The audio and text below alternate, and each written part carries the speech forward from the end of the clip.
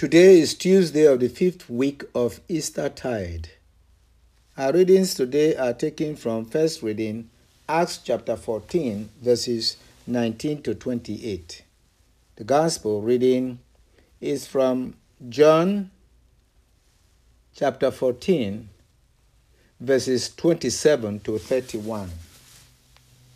My brothers and sisters, today's readings tell us that suffering always accompanies what is good. No pain, no gain. As long as you know why you are suffering and what you are suffering for.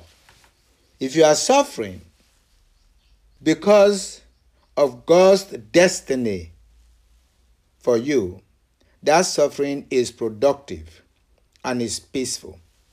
Hence, the gospel reading of today, Jesus said to his disciples, "Peace I leave with you, my peace I give to you.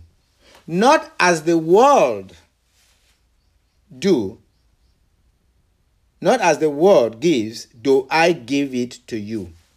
In other words, the peace is not based on pleasures of the world. It's based on fulfillment of your mission. He said, "Do not let your hearts be troubled or afraid.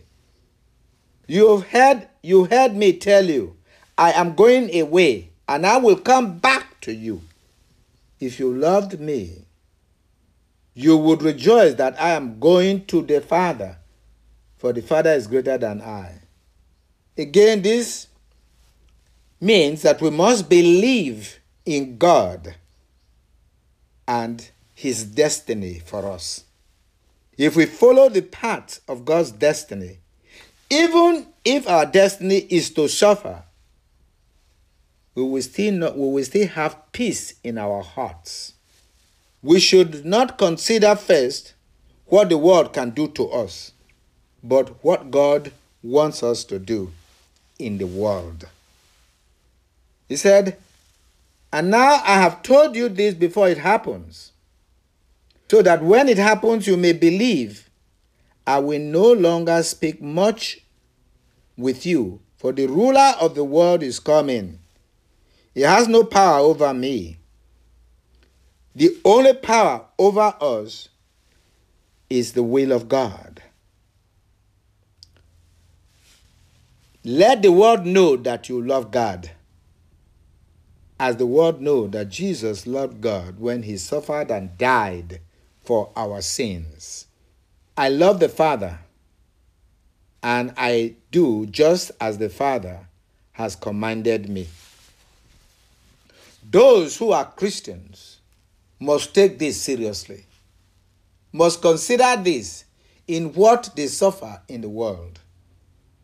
St. Peter says it is better to suffer for doing good than for doing evil.